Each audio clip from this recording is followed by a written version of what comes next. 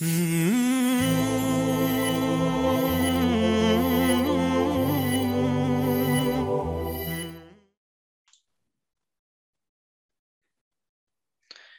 alaikum wa rahmatullahi wa barakatuh. Welcome to another episode of the Islam Through the Ages podcast. I'm your host, Taqib Musa. Assalamu alaikum wa rahmatullahi wa barakatuh.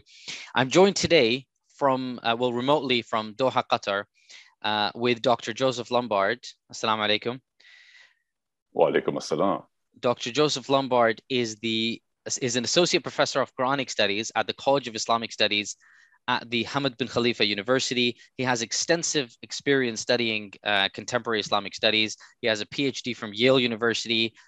He's also taught at the American University of Sharjah, at the American University in Cairo, Brandeis University, and his experience as a scholar, as an academic, is quite extensive, which includes as an advisor to the Jordanian Royal Court in various different countries. And so we're really, really pleased to have you. Hopefully this is going to be a multi-episode, multifaceted, multi-tiered discussion. So we're really excited to have you, Dr. Lumbard. Assalamu alaikum. Thank you very much. It's my honor. Thank you. So today we're talking we're going a little bit, taking a step back. So we plan to do decolonial studies. And when we started looking at it, started doing the research behind the episode, we realized that it's very, very important to talk about what underpins everything, which is Orientalism. So we wanted to kick off the discussion on Orientalism. And I think I want to start right at the very basics. So many of our listeners maybe have never heard of Orientalism or have heard of Orientalism vis-a-vis the book written by Edward Said, and they've never heard of anything else in terms of Orientalism. So how would you explain the topic or the concept of Orientalism to a lay Muslim? Well, I think, first of all, when you talk of Orientalism, you need to realize that the term itself is applied in multiple different ways. One of the fundamental things is that Orientalism can be understood just as the study of the Orient. And in this regard, it can be seen as something that is perfectly innocent and innocuous. But the way in which Edward Said is addressing the phenomena that he is addressing in the book by the same name is the means by which this became a way of construing the culture, political environment, and intellectual culture of others, and really kind of for the purposes of dominating over non-Western cultures and even shaping them in the ways that they could then be, shall we say, more pliable subjects. Both in terms of the political complicity of the people, the political malleability of the people, but also in terms of dominating over their intellectual representations. So I think you mentioned a distinction there between the definition that Edward Said uses and such a concept as actual Orientalism. Is that a fair distinction? Well, he actually makes a distinction. I mean, he says in his book, he says that you could use the term in three different ways. And I think you can kind of cut it down to two. One is, and this is fair, because there are people who will say, well, I'm an Orientalist, but, I'm really trying to be as objective and fair as I can be. And I don't have any objective of dominating over another culture. I'm really interested in these texts and I write about them, and this is what I think. And this is based upon all of my experience in studying with this. Now, people such as Wa'il Hala would say, well, this has come to such a point that you really can't make a statement like that. You need to realize the depth of secular humanism into which the discipline was at first plunged and from which it arose, and the way in which the entire discipline is actually designed to perpetuate and extend the paradigm of secular humanism and shape the rest of the world according to it, or shall we say the paradigms. So it's I think Orientalism, the way a lot of people think about it in the modern sense, is as a bygone science, as something that existed before it was used as part of the past or during the domination of the West. To what extent is that fair, and to what extent is it still a relevant topic? Palestine, Rohingya, the Uyghurs, Kashmir, Afghanistan. That's the extent to which it's still a relevant topic. I mean, these political structures that are occurring, they are not disengaged from the manner in which Muslims have been represented within the academy. I mean, George Orwell, I don't know the exact quote, but he basically says, "Who controls the past controls the future, and who controls the present controls the past." And so, who is writing about us? Who is creating the narratives by which Muslim civilizations and Muslim intellectual traditions are known? Most of that, what we now call knowledge production, is still occurring within Euro-American academies, and there is not really a space for self-representation of Muslims within that. And yet these are the powers that are used to dominate over Muslims. And you just look at the rhetoric that comes out about Palestinians, and you look at people who are actually saying, well, who are claimed to be liberal, but they say, well, the problem is that the Palestinians treat their women in X, Y, and Z manner, and therefore I'm not sure if I should be supporting them. Well, they're buying into an entire narrative there. So you're not sure if you should be on the side of the oppressed because somebody has given you a narrative about how they treat their women, about how they would be non-democratic if they actually could rule over themselves. You've got no proof of that except for these little bits that you're given in the news. That news production comes from university training itself. That comes from an entire intellectual background. Anybody who thinks that this is not still relevant today is really just burning their head in the sand. So how have we come to kind of this point where, you talked about the oppressor or the oppressed people can become blamed, and in fact the oppressor becomes the one that we in the West, and especially kind of a normal Western person or the normative Western psyche takes a side of the oppressor in many of these cases. How have we come to that, and how has Orientalism helped shape that over time? Well, this is a very good question, and this is one of the reasons why I think that that it's one of the shortcomings of Edward Said's presentation that I think Wael Hallaq is quite right in addressing in his book Restating Orientalism, part of his whole larger project. But basically, it's a process by which, shall we say, the whole of the self-representation of not just Muslims, but of other peoples was construed as being invalid. There's a way in which you separate the tradition from its own heuristic self-engagement. And then they say that there's kind of it's a cutoff time when you say that no longer are these people qualified to represent their own textual traditions. And hey, maybe they never really have been. The only people that are really qualified to do this now are those with the academic training who are well ensconced within Yale, Harvard, Notre Dame, Stanford, Oxford, Cambridge, the Sorbonne, etc. And so what ends up happening here is that over time, the Muslims get to be represented in a way that just supports Western paradigms, that is in accord with secular humanistic paradigms, and becomes further and further detached from the way in which Muslims would present themselves and in which they have traditionally conceived themselves. But this doesn't just happen to Muslims. I mean, you see this happen in traditions all over the world. It particularly happens with indigenous peoples. If you want a great example of how much is really on the line here, look at the history of how Native Americans were represented. Native Americans were, in a sense, they were demonized. And people who wanted to deeply understand them on their own terms were also demonized. And then once they were a completely subjugated peoples, and there was really no chance of there being a new civilization that would arise from those ashes because of the extent of the power that the white man had obtained within the continental United States, or within actually all of the Americas, at that point, people actually became interested in their own narrative. There was more Native American information available before, but only when they had been completely dominated did it actually become of interest to have books such as Black Elk Speaks, in which you could actually let those traditions speak for themselves.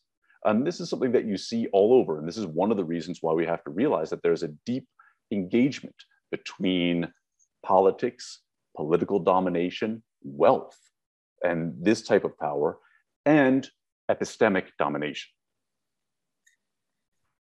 What period would you say this whole thing started? So was it a case that Orientalism followed the power, or Orientalism laid the foundations and the justifications for the subjugation? Well, I think that it laid the foundations and for the subjugation, but this is where I think that both Tamako Matsuzawa in her book, I forget the exact title, it's like The Foundations or the Beginning of World Religions. She talks about how all of these various disciplines kind of grew out of the Enlightenment, that, anthropology and Orientalism were in particular the disciplines that developed for studying non-Western peoples. Sociology we had for studying Western peoples. And then we had economics. We're only interested in Western economics here. And forget the fact that there's Buddhist economics, forget the fact that there's Islamic economics, even forget the fact that there's traditional Catholic economics. We're only interested in modern economics here. Law and other disciplines, these were all part of how you investigate the West. But then anthropology, and Orientalism in particular, for how you study other cultures. Anthropology is how we study those cultures that we consider to be, quote, less civilized, unquote, again, a loaded term. What do you call civilized?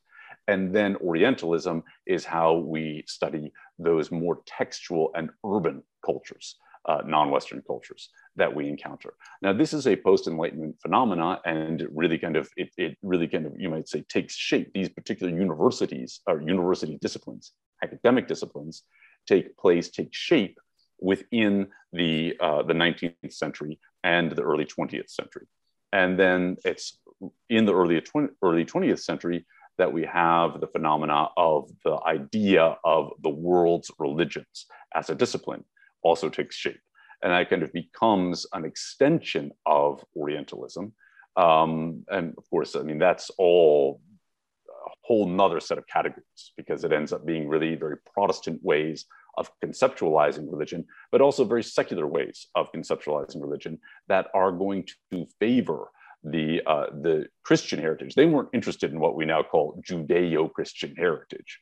That is something that really came about in the 1950s and was really in 60s, and was really, a great accomplishment on the part of Jewish intellectuals. But really the Christian traditions and how other traditions were conceptualized in relation to that, and in relation to the secular humanism that developed out of the Christian West. So that really is a point where we can say that a lot of this began. In the way that Edward Said studies this, I think that he doesn't fully go back to those roots as effectively as he could have. And as a result, and this is where Wael Halak comes up and critiques him and says, he doesn't treat Orientalism as actually the product of an entire system of domination over the world. And so anthropology was one of them, even sociology in some ways, even the way that modern economics has been developed, that all of these were actually ways of promoting the Western cultural, political, and epistemic domination of others. So in terms of the impact on the ground, so it sounds like it's more of, you've talked about it as a system of total subjugation and domination from all of these different fields. And in the modern sense, it's manifested itself with the things that affect, for most Muslims, affect us day to day, or are the issues that we most commonly associate with Rohingya, Israel, etc. Going back, how has the impact been in the past few centuries post-Enlightenment of Orientalism and Oriental science building up to now? And how has the impact changed I mean, the impact is tremendous. I mean, when Napoleon was in Egypt, I mean, I've read some stats that they basically on average killed an alim a day. And I mean, that's really incredible. And just then, like, so many of the intelligentsia were in fact killed in various parts of the Muslim world, and there hasn't even been a full accounting of what's happened as a result, the way in which there's been a cutoff from our intellectual traditions just because of the killing of the intelligentsia. But then, in addition to that, there's been this kind of slow trend whereby people within the Muslim world felt that their traditions were, quote, behind the times, and then came to reconceptualize their traditions in many different ways, often due to a sense of inferiority vis-a-vis the West. Some of this comes with, really you've got very modernistic, reformist traditions. And then on the other hand, you can even see some of the very strident puritanical traditions, some of the most kind of strident expressions of Salafism and Wahhabism. Not all of it, but of Salafism in particular, not all of it, but some of the most strident manifestations are almost like saying the West says, okay, well, you're just a dry legalistic tradition. And they're like, yes, we are. And we're going to double down on that. And turn Islam into this almost just this rote set of laws with almost no life within it. And which is, it's a manifestation that does happen at other times, but this way in which it has arisen in some parts of the Islamic world has almost been a response to the manner in which Islamic civilization was represented by the West. And then on the other hand, you've had those, as I said before, who have tried to kind of really go back into the tradition and say, well, actually, we just need to kind of modernize all of these things. And have ended up, for example, with the kind of extremist Quranist movement, which tries to get rid of all of the hadith. That can really be seen as a response to the criticism of the hadith that occurred within the Orientalist tradition. And in the Orientalist tradition themselves, if you've studied the hadith sciences with a real expert in hadith, and then you read the criticisms that come from people like Golzahir and Shah and Yoimbol, you realize that those people didn't actually really understand how the hadith sciences worked in great depth.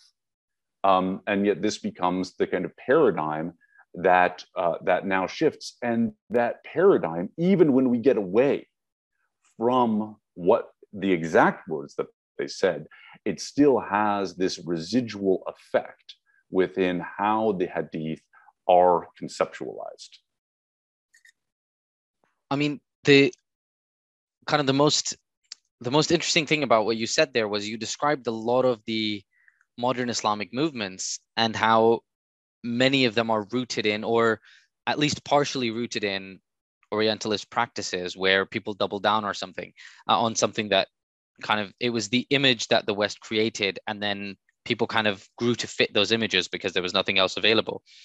Do you think, in terms of Muslims around, how many Muslims or how many of our movements have been impacted by the Orientalism, the relationship of power, the domination of the West? And would it even be fair to say that nearly every major Muslim movement that exists right now is influenced or shaped in some way, shape, or form by the overwhelming presence of Orientalism?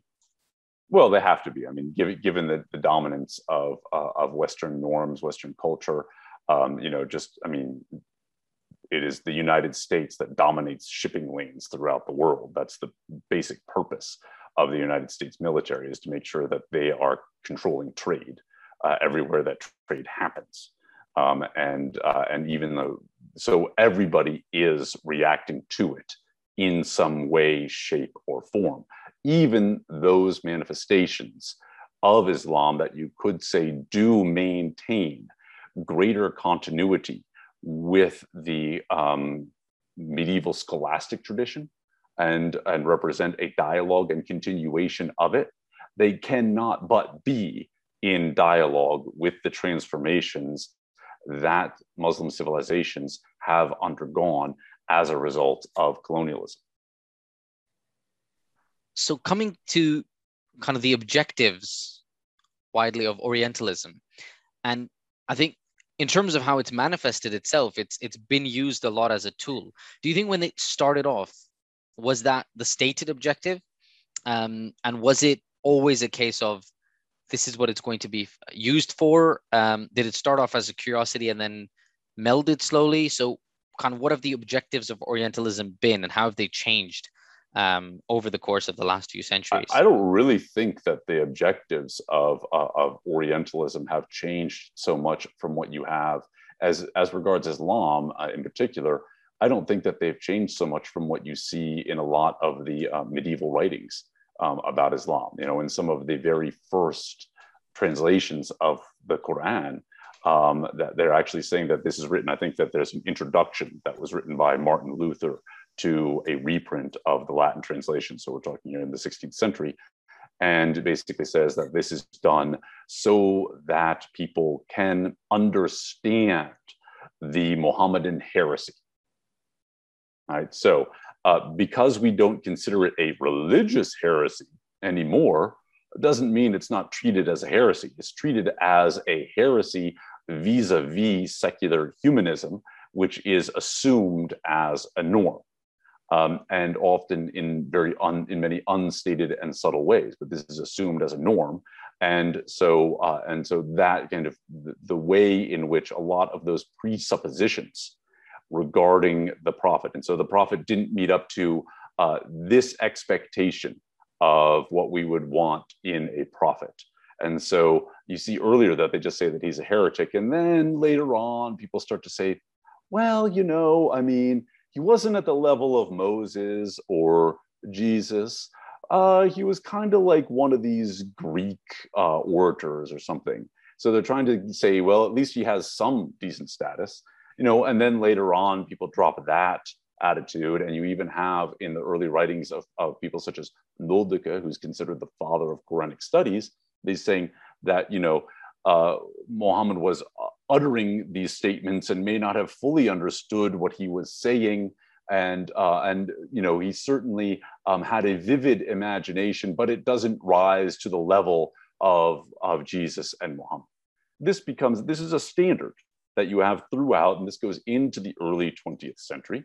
All right, and so, but then the standards of Western civilization are changing, and the idea of Christian, and here with a lot of these figures, we're talking about Christian morality, which then later becomes expressed as Judeo-Christian morality, that they're saying that Islam doesn't live up to that type of morality.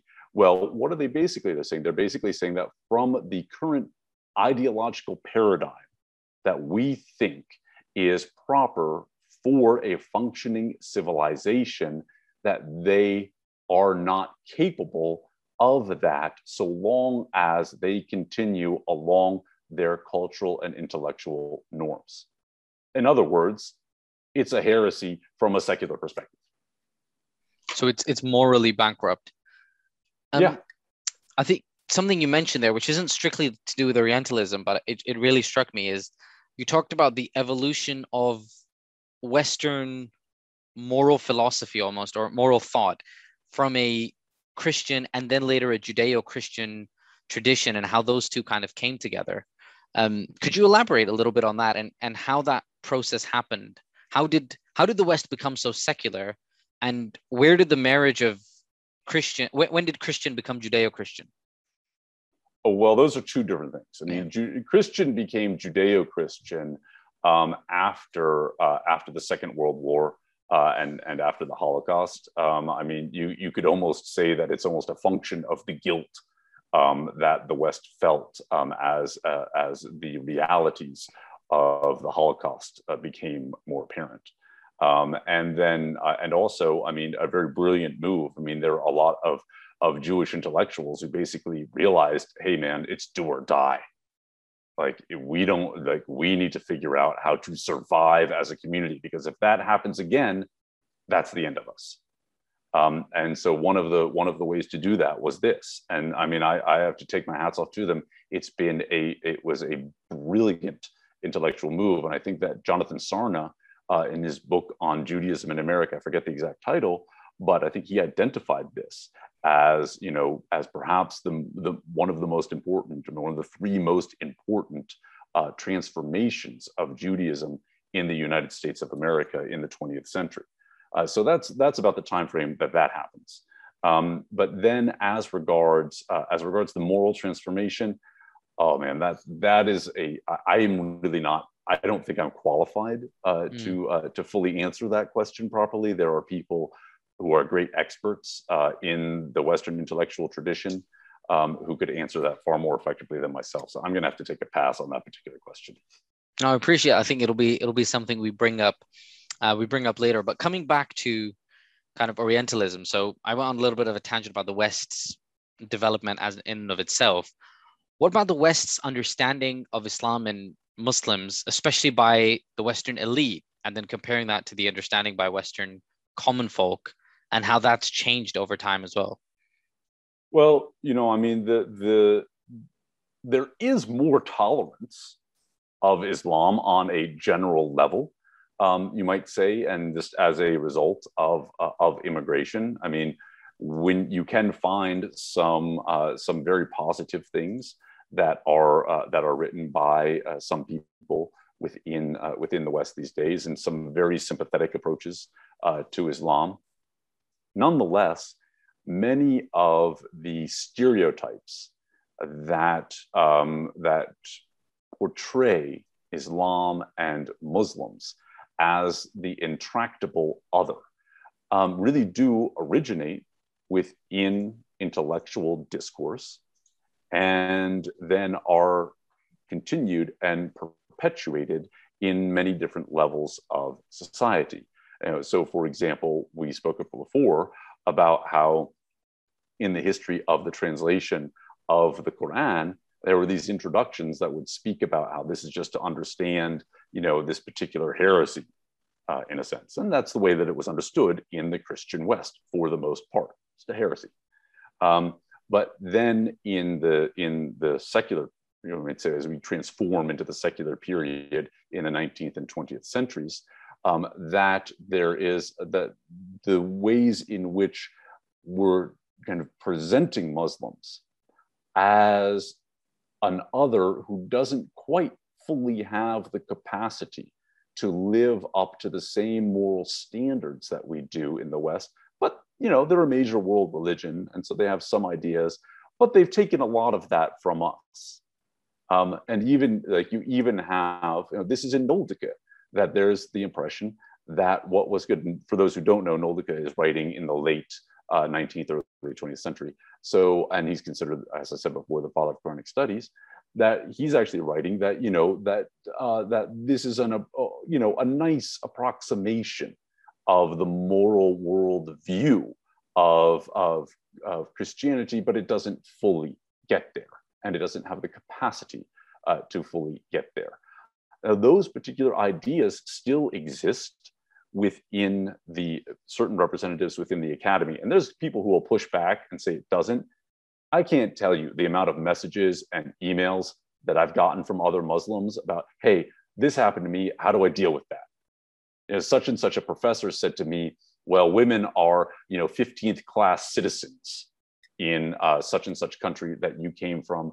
And this is a woman saying, and so I've come here now. And so this person, he actually thinks that he's going to be liberating me by the fact that I have now come to such and such a country to get an education. And this idea that the Muslims are going to be liberated by the West, that is still there. I mean, that's all over there. That's what, when George Bush is saying you're either with us or against us, and referring to going to the Middle East and Iraq as a crusade, that's exactly what that idea is.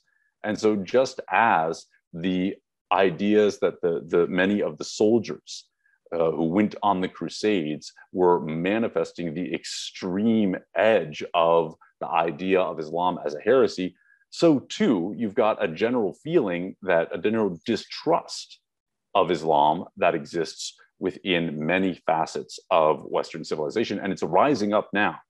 I mean, you've got it. Like, if you start, like, you could actually do an interesting thing where you, like, if you were to go on Twitter and you were to type like, Quran in Norway, and type it in Norwegian. It's easy to do Google Translate. Type Quran in Norway. You're going to actually see that most of the Twitter posts are by Norwegians about how Islam is this threat that is spreading.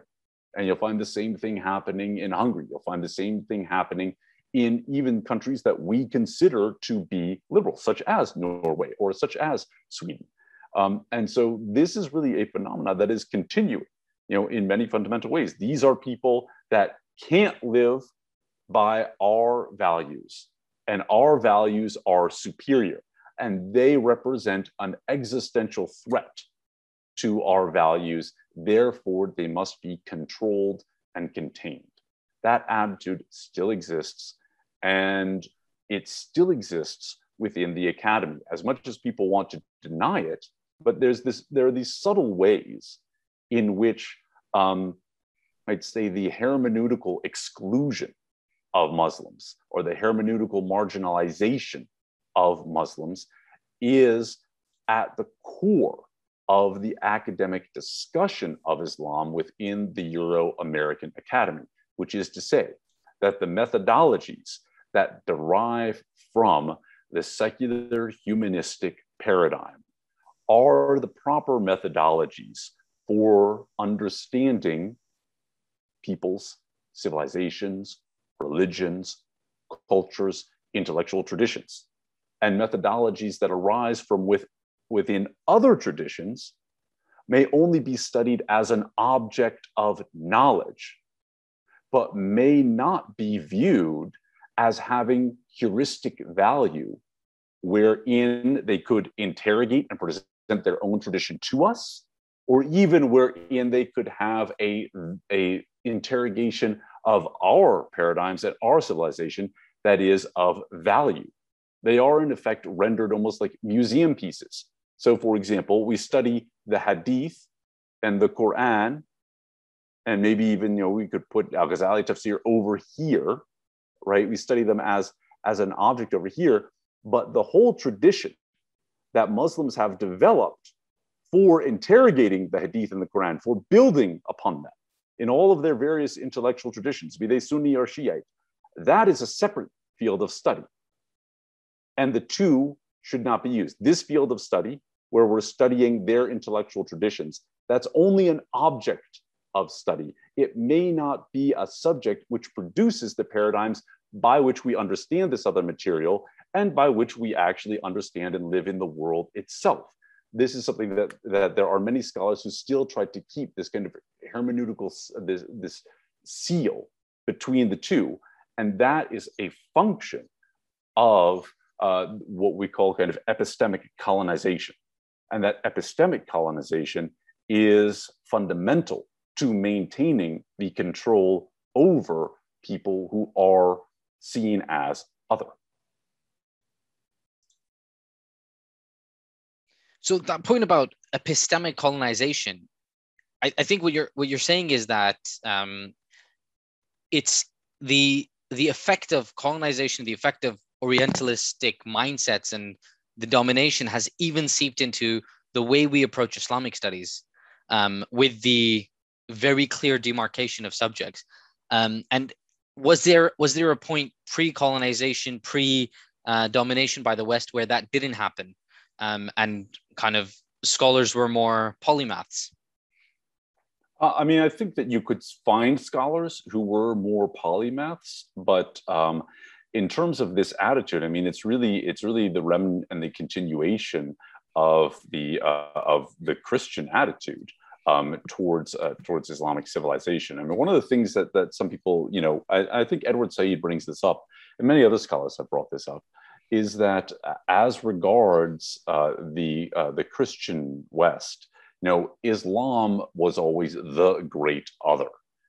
Islam had, bordered with almost every major world civilization except for Native American traditions, and of course the indigenous peoples of Australia.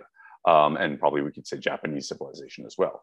But Chinese civilization, Indian civilizations, African civilizations, European civilizations, these are all civilizations, and all of their various religious traditions, these are all civilizations that Islamic civilization bordered on. The Christian West really only bordered on Islam for a period of, some 500 years after you have all of the various conquerings that happened. So this is the major civilization. So Islam was the major other, and Byzantium to some extent, so the Orthodox Church. But that really was the major other. And so it almost becomes a fixation in the minds of Europeans and in the representation of Islam. How do we deal with this heresy? The other thing is that Christianity, took 500 to 600 years to kind of really figure out what it was fully and even agree upon its book. And even to this day, there are some Christian communities that don't fully agree upon the books that are in the New Testament, so in the Syriac Church. Whereas, so they're still kind of getting their stuff together and getting through a lot of their various disputes.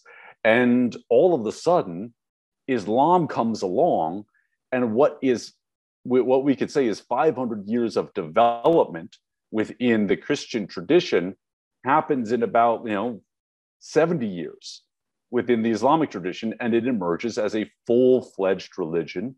And due to kind of the area in which it arose and the weakness of the adjacent empires, also as a powerful empire quite quickly. And so this really it's almost a shock if you've been dedicated to the Christian cause and the development of the Christian church. And so this has almost always kind of had this residual influence over the centuries in the conceptualization of Islam as the great other within European civilization from the Christian era into the more secular humanist era. I think that point, it keeps striking me, is how that development happened. And I think, as you said, that's a whole other conversation that we need to have in terms of Muslims taking on, or Islam and Muslims generally, Muslim scholarship taking on ideas. What other beliefs have Muslims accepted, especially like kind of common Muslims, not even the scholarly class, but what beliefs have Muslims accepted that have their origin in Orientalist thought that have now become kind of bedrock to us as well? I mean, I don't know about bedrock.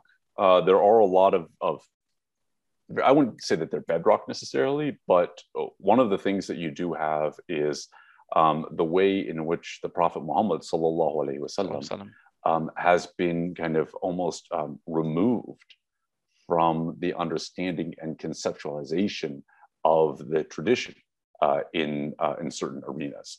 So you have this among some modernists, and you have this among some strident puritanicalists, where it's like, okay, he was just like the messenger, and now we're just working with the information, in a sense, that the Prophet sallallahu alaihi wasallam gave us. This is not how classical Islam functioned. I mean, after the Quran, the two most widely read and distributed books in the whole of Islam are the Burda, the poem on the life of the Prophet sallallahu alaihi wasallam, and the Dala'il al-Khairat of al-Jazuli. This is just studying the manuscript tradition. So, and these are devotions upon the Prophet sallallahu alaihi wasallam. You even see them that in certain places in Turkey, what do you have in the mosques? You have Quran and verses from the Burda of al-Busiri. So this was part and parcel of how Islam was lived, of how Islam was conceptualized, and part of everyday life even. And this is something that in our intellectual traditions and in the daily lives of many Muslims has unfortunately changed. And a lot of that is a response, at least I think it's a direct response, to the way in which there were efforts to transform the manner in which Islam was practiced and in which Islam was conceptualized. I'm quite interested by that point because, in fact, and again, it's not an academic kind of discussion of in that sense.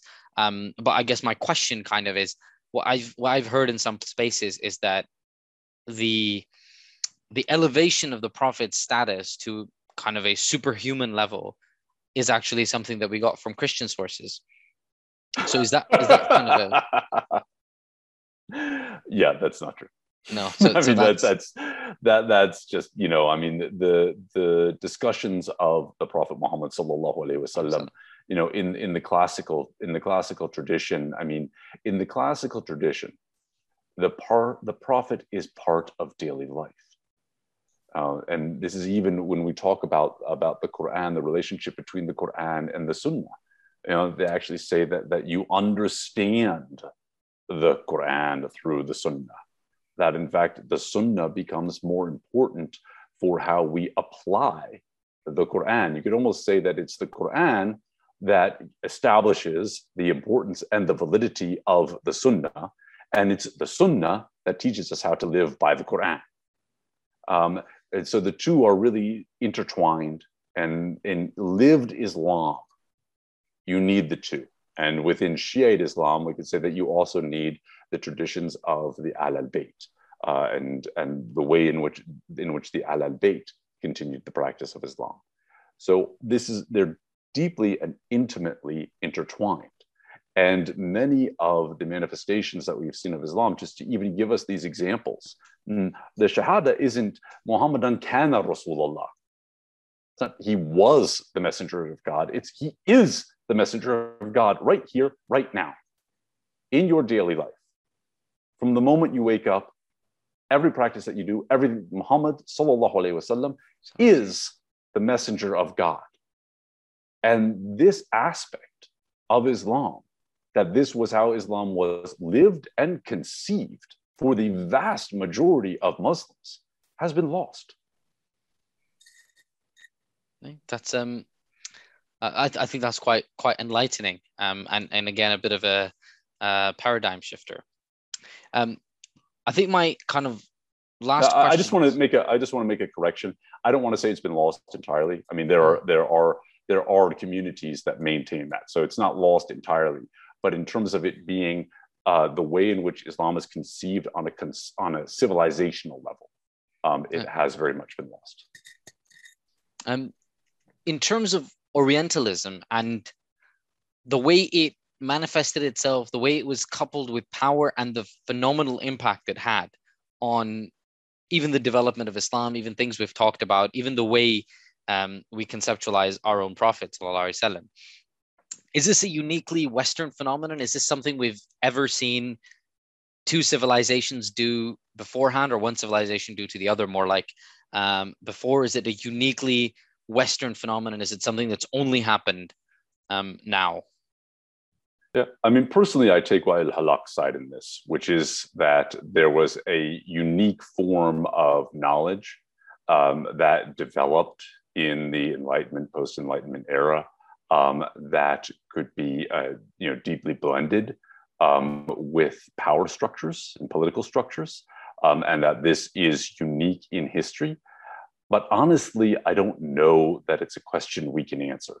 There's really no way to answer it, because many of the tools for the perpetuation of the structures that we identify with Orientalism had to do with a lot of the technologies of domination that arose in the 20th century in particular, but in the 19th century as well.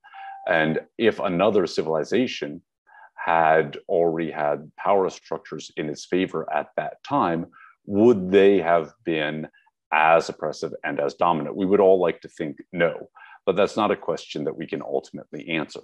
Within Islamic law, there are principles that say that other religious communities should be able to continue to live by their own standards as regards their communal law. And we don't have a history of Muslims going in and trying to fully appropriate the intellectual traditions and dictate to Jews and Christians the nature of their traditions.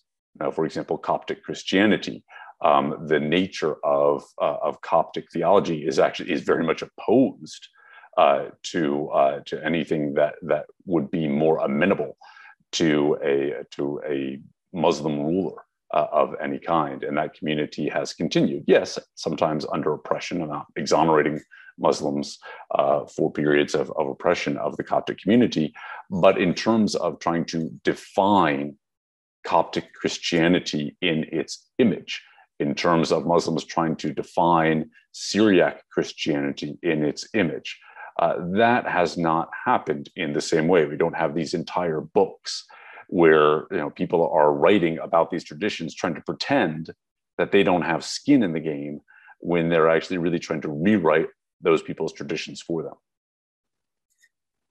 them. The classic example that's always quoted, and again, I'm not sure how historically valid this is, but it's that the Mongols came and they took over Baghdad, and there was a big loss of knowledge, but the domination lasted. And yes, it set Baghdad back a lot, but there was the domination of the Islamic world, and the Muslim world wasn't in the same way. And do you think that's again down to the technologies, or was it that the West came with Orientalism, and so their worldview was so different that they were able to just completely shatter the edifice that the Muslims had built? Or was it the timing that really worked out, where it just so happened that the Muslims were right at the bottom?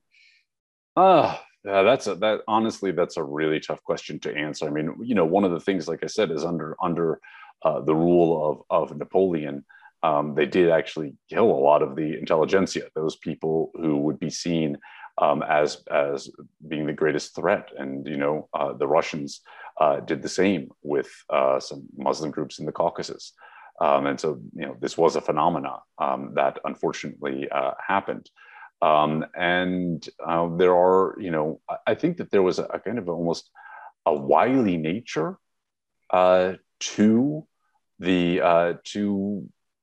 the process of colonialism, and that they realized in a way that one of the best ways to dominate peoples was to limit and redefine their traditions and even their educational systems. I mean, when you have in India, that they really kind of completely restructured the educational systems in ways that cut people off, from their traditions. And you still have in many parts of the Arab world that the people who are at the top are the people who are trained in Western disciplines.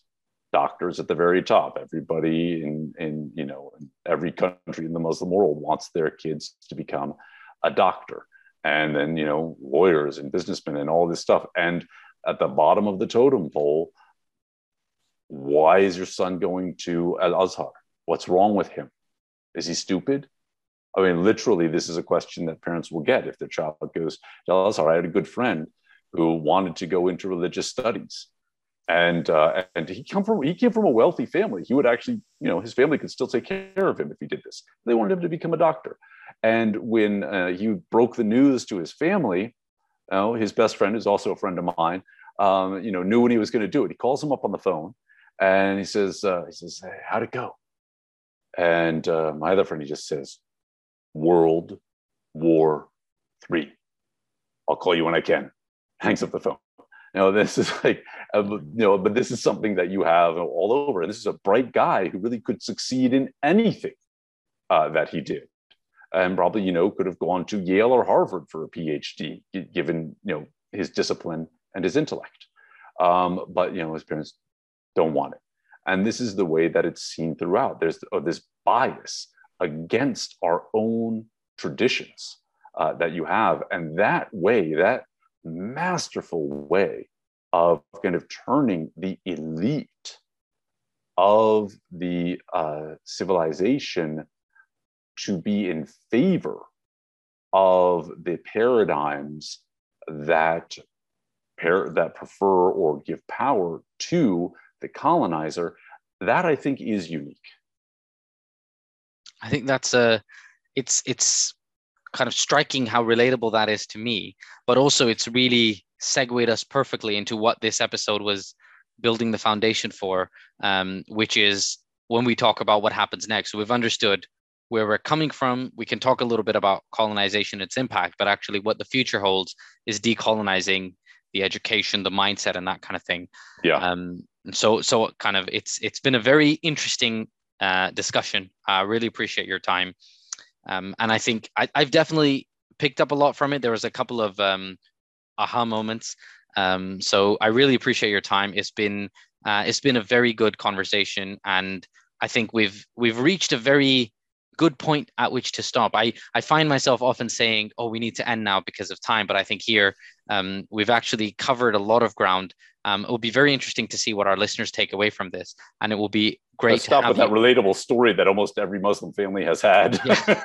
Yeah, yeah, and it'll be interesting to build up on that story and that educational discussion. Why Muslims are choosing what they're doing, and how do we decolonize the education, go for it. So it's really laid the groundworks for our next episode. So you've basically done my work for me.